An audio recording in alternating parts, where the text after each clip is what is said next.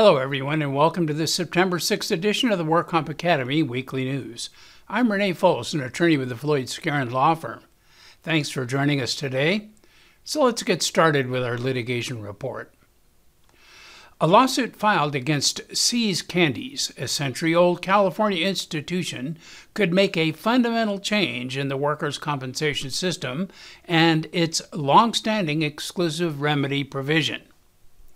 The plaintiff in this case, Matilde Eek, E.K., that's Matilde Eek, a worker at the See's Distribution Center in Southern California, contracted COVID-19 and apparently infected her 72-year-old husband, Arturo, who unfortunately died from the disease. Eek said she worked on the See's packing line without proper social distancing and other protections, even though some workers were coughing, sneezing, and showing other signs of the COVID infection. She and her daughter sued See's, alleging that the company is liable for his death. See's acknowledged that Eek's illness was job-related, but argued that since it was, the company was protected from liability for her husband's death under the workers' compensation exclusive remedy provisions. But the Los Angeles Superior Court disagreed with See's demurrer to the complaint, while agreeing with Eek's attorney that her husband's death was a separate event from her workplace infection. The ruling on the demurrer sent the issue into the appellate courts, and it's drawing attention from major California and national business groups, which see it as a potentially undermining a bedrock principle of California workers' compensation system. The California Chamber of Commerce, California Workers' Compensation Institute, Restaurant Law Center, California Restaurant Association, National Association of Manufacturers, and the National Retail Federation have filed amicus or friend of the court documents in the case. They argue that the issue is extremely important to employers and their employees in California. See's argues on appeal that the Superior Court's overruling of petitioner's demurrer was contrary to the long-standing derivative injury rule that establishes workers' compensation as the exclusive remedy for all claims that are derivative of an employee's covered workplace injury, including claims for injuries sustained by members of the employee's household. The Superior Court created a new exception to the bright line rule for injuries from COVID-19 that allegedly derive from employees who contract the virus in the employee's workplace and then infect their family members. The Court of Appeal docket reflects that an order was issued to the Superior Court on July 21, directing that it show cause why a peremptory writ should not issue, ordering it to vacate its order, overruling the petitioner's demurrer to the complaint. The written return in opposition to the writ shall be served and filed on or before August 18, 2021, and any reply to the opposition shall be served and filed on or before September 16, 2021. The outcome of this case will have a major impact on workers' compensation claims in California. Another case pending in the Ninth Circuit Court of Appeals, which governs California, has rejected a case attempting to fully legalize medical marijuana. The Controlled Substances Act of 1970 places federally regulated substances into one of 5 schedules depending upon the substance's potential for abuse, medical use, safety, and likelihood of physical or psychological dependence. Schedule 1 is the most restrictive schedule, and marijuana is currently a Schedule 1 substance. To merit scheduling in Schedule 1, a substance must have a high potential for abuse, no currently accepted medical use in treatment in the United States, and a lack of accepted safety for use under medical supervision. The petitioners in the case, Stephen Ziszewski, joined by Jeremy Bowers, filed a one-page handwritten petition to the United States DEA, Drug Enforcement Administration, seeking the rescheduling of marijuana and all of its forms under the Controlled Substances Act. Ziszewski stated in his petition that he was, at the time, a prisoner after a conviction for selling cannabis. In his petition, he claimed the current situation of cannabis in Schedule I was completely untenable, since half the states allow for medical use. The DEA wrote a letter in response and gave the same reasons for having denied an earlier rescheduling petition filed by Governors Lincoln Chafee of Rhode Island and Christine Gregoire of Washington State. Ziszewski petitioned for mandamus in the District Court for the District of Columbia, and the District Court denied mandamus, and the D.C. Circuit affirmed. Subsequently, in May 2020, Dr. Suzanne Sisley, an Arizona-based medical marijuana researcher, along with the Scottsdale Research Institute, LLC, and 3 veterans who claimed to suffer ongoing harm from cannabis status as a Schedule I drug, asked for judicial review of the DEA's response to Ziszewski's petition in the Ninth Circuit. These new petitioners did not seek to intervene in Ziszewski's petition before the DEA, nor have they filed a petition of their own before the DEA.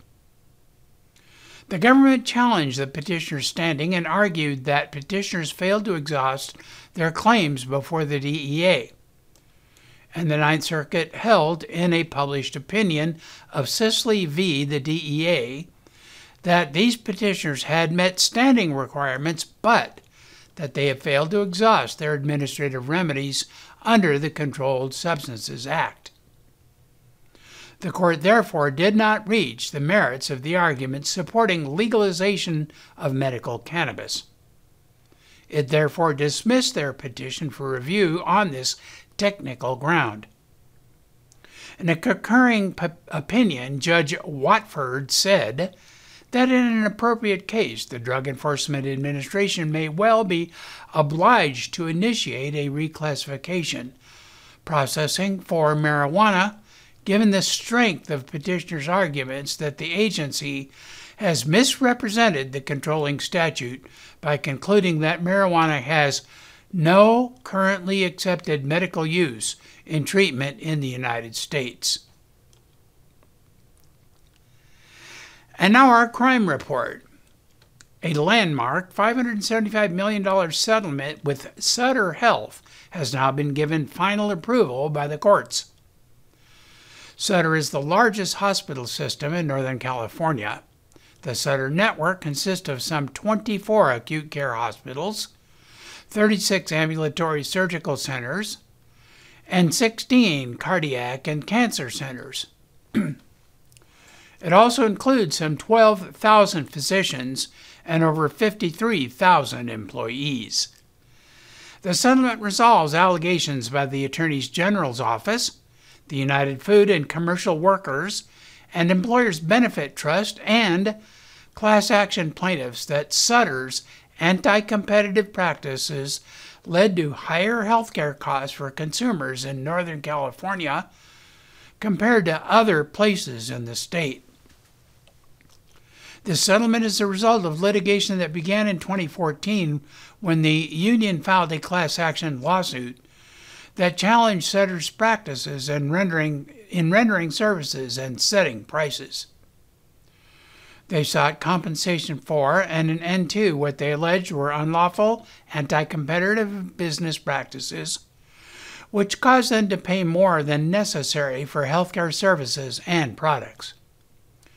Then in March 2018, the Attorney General's Office filed a similar lawsuit against Sutter on behalf of the people of the state of California. The separate lawsuits were combined by the court into one case. Then in October 2019, one day before trial, the parties reached a settlement. The final settlement requires Sutter to pay $575 million to compensate employers, unions, and others covered under the class action, and to cover their costs and fees associated with the legal efforts.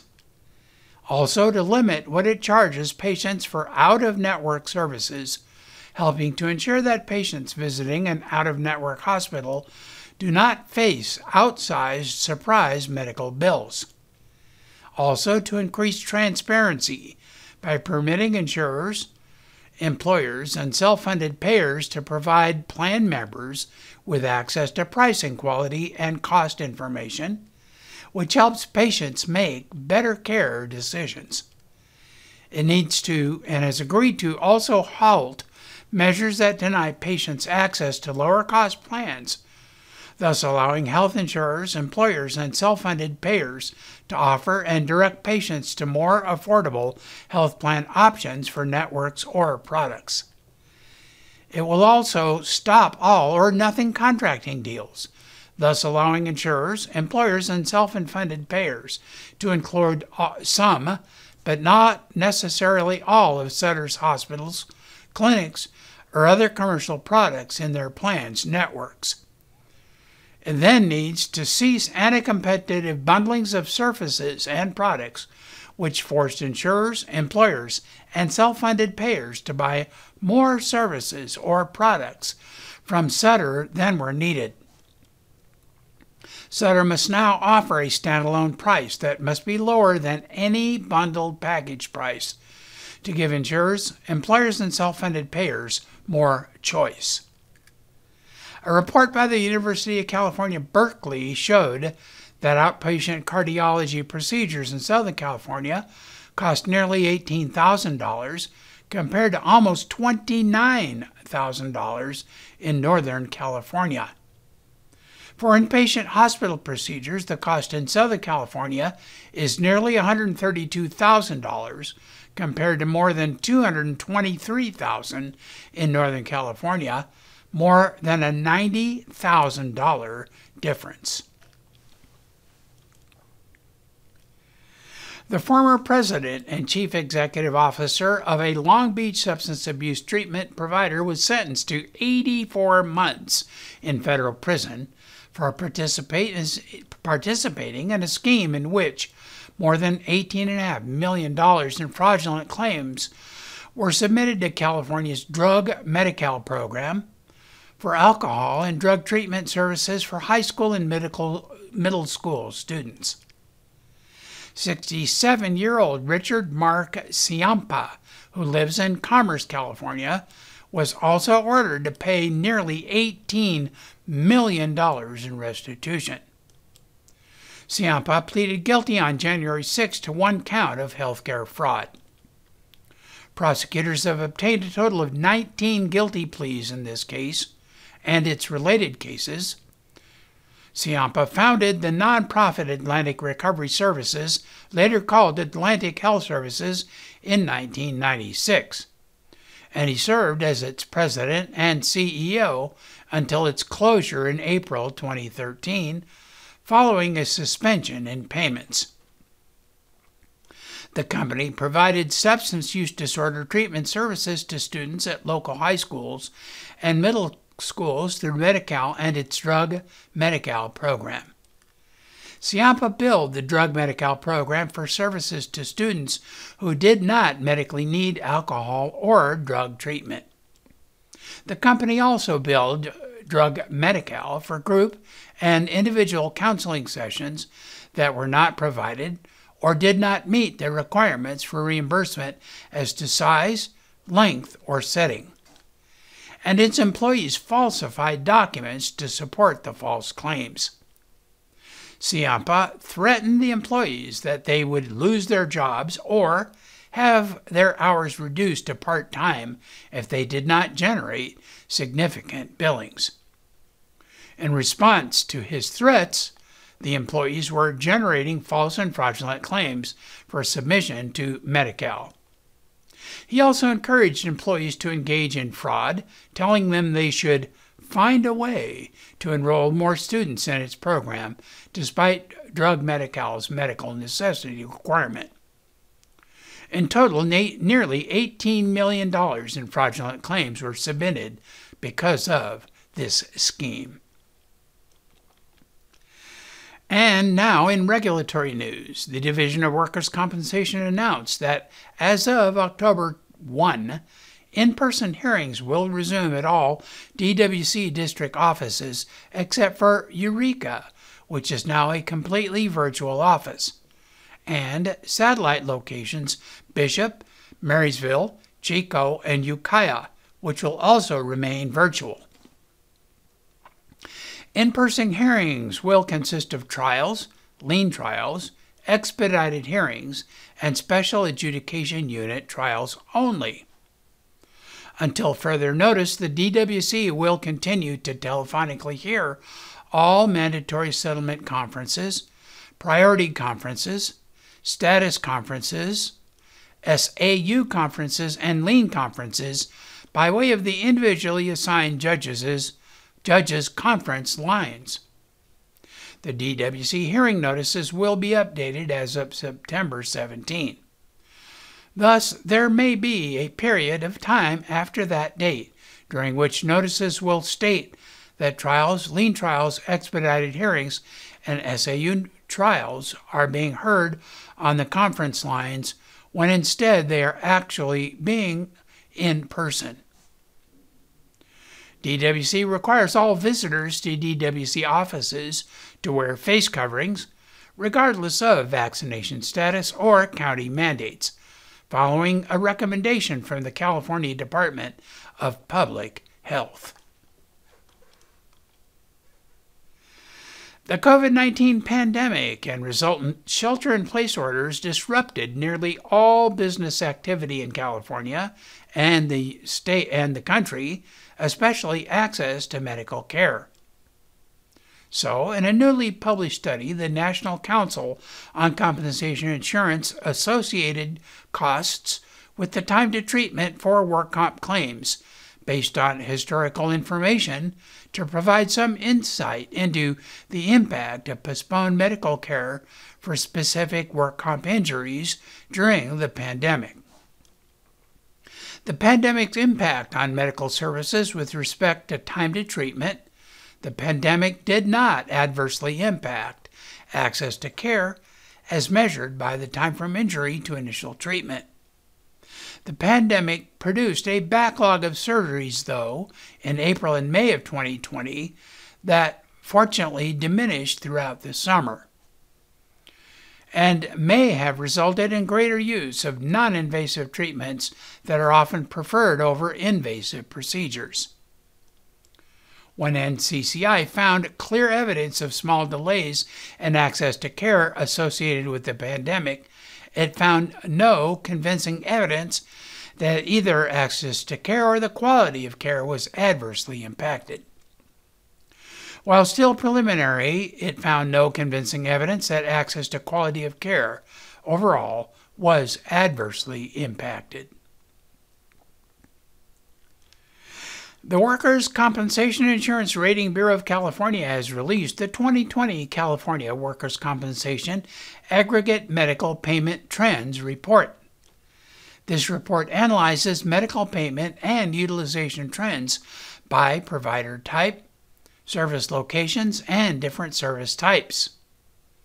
Overall, medical payments declined significantly, largely driven by a sharp drop in the number of claims during the COVID-19 pandemic.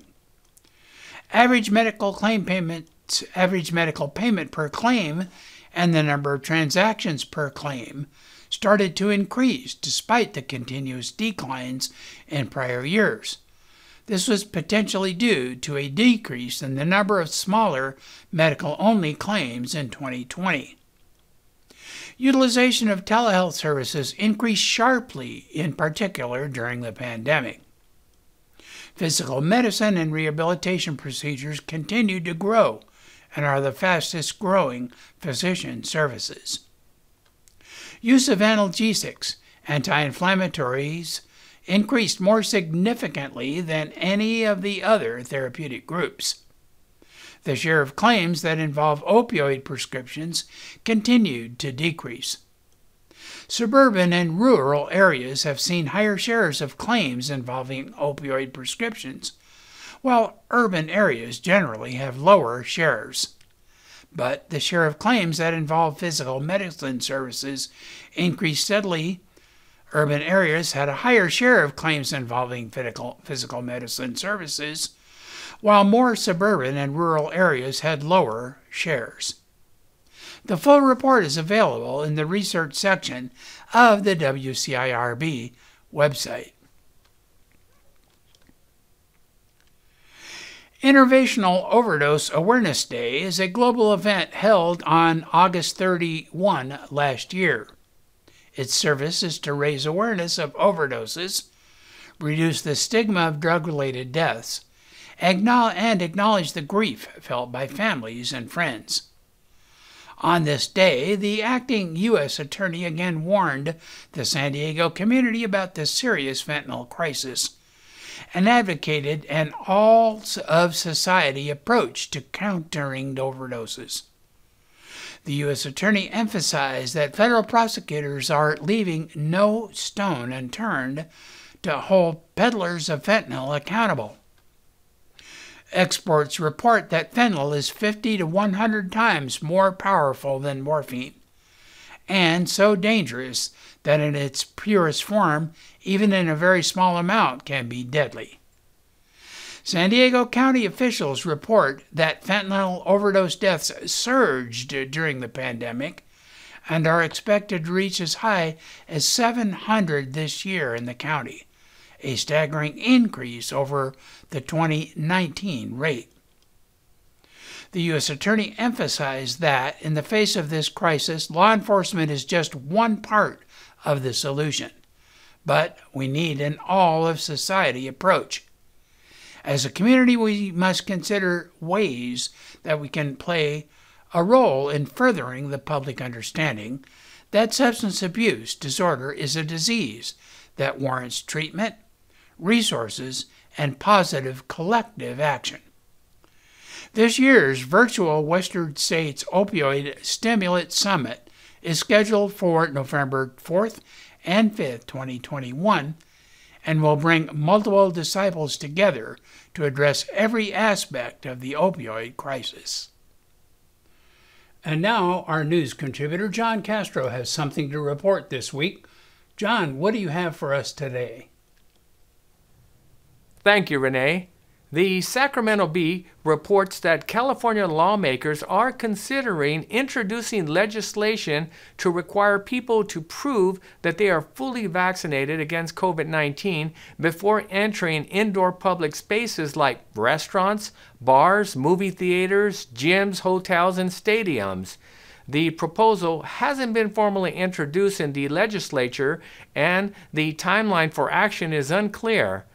Democratic Assemblywoman Buffy Wicks from Oakland said that the coalition of lawmakers supporting the concept has not decided whether to push the plan immediately or wait until January when the lawmakers return to work. Wicks said she is in conversation with business leaders, union representatives, and others whose support is necessary for any legislation to be successful. As currently written, the proposal would take effect immediately upon the governor's signature and would direct the Department of Public Health to develop an enforcement mechanism by November 1st. The proposal would create one of the strictest statewide vaccination requirements in the nation.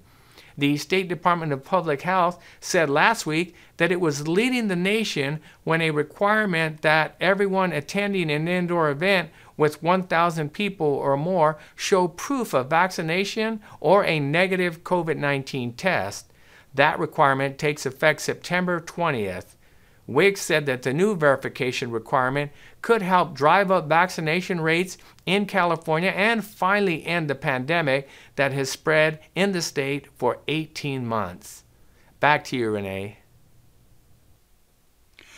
As the COVID-19 pandemic goes on, the workers' compensation industry is still continuing to manage changing claim patterns and trends. As regulations and case rates continue to shift, Mitchell has analyzed its workers' compensation claims data to identify how claim trends have changed over the past year and a half. From January through June 2021, the finance and insurance, transportation and warehousing, and healthcare and social assistance industries reported significantly more workers' compensation claims than in the first half of 2019. On the other hand, Mitchell's data reveals that some industries have not seen pre-pandemic claim volumes return. The arts, entertainment, and recreation educational services, and accommodation and food service industries are all still reporting significantly fewer workers' compensation COVID-19 claims. Though claim volumes are still down, all three of these industries are experiencing an increase in claims compared to 2020 volumes, but are subject to pandemic-related regulations and trends that may explain the lower volume of claims. About a quarter of workers' compensation COVID-19 claims include only indemnity costs, and those costs have declined over time. In January 2021, Mitchell reported that the average indemnity cost for a COVID-19 claim was $2,400 in 2020. But now that number has decreased by almost half to $1,380 per claim. On the other hand, average medical costs associated with COVID-19 claims have remained somewhat steady, with just a slight 5% increase since Mitchell's last report. It comes as no surprise that the healthcare and social assistance industry sector is still the source of the majority of COVID-19 related workers' compensation claims, accounting for 49% of the total. That is almost 5 times more COVID-19 related claims than the next largest source, which is public administration, which makes up about 10% of all COVID claims. So that's all our news and events for this week. Please check our website daily for news updates, past editions of our news, and much more. And remember, you can subscribe to our weekly news podcasts and special reports using your iPhone, your iPad, or your Android device by searching for the WorkComp Academy with your podcast software. And we also publish our daily news, our podcast, and other utilities on our free WorkCompApps.com smartphone app. Again, I'm Renee Foles with Floyd, Skeren, Manukian, and Langevin. Thanks for joining us today. Please drop by again next week for more news.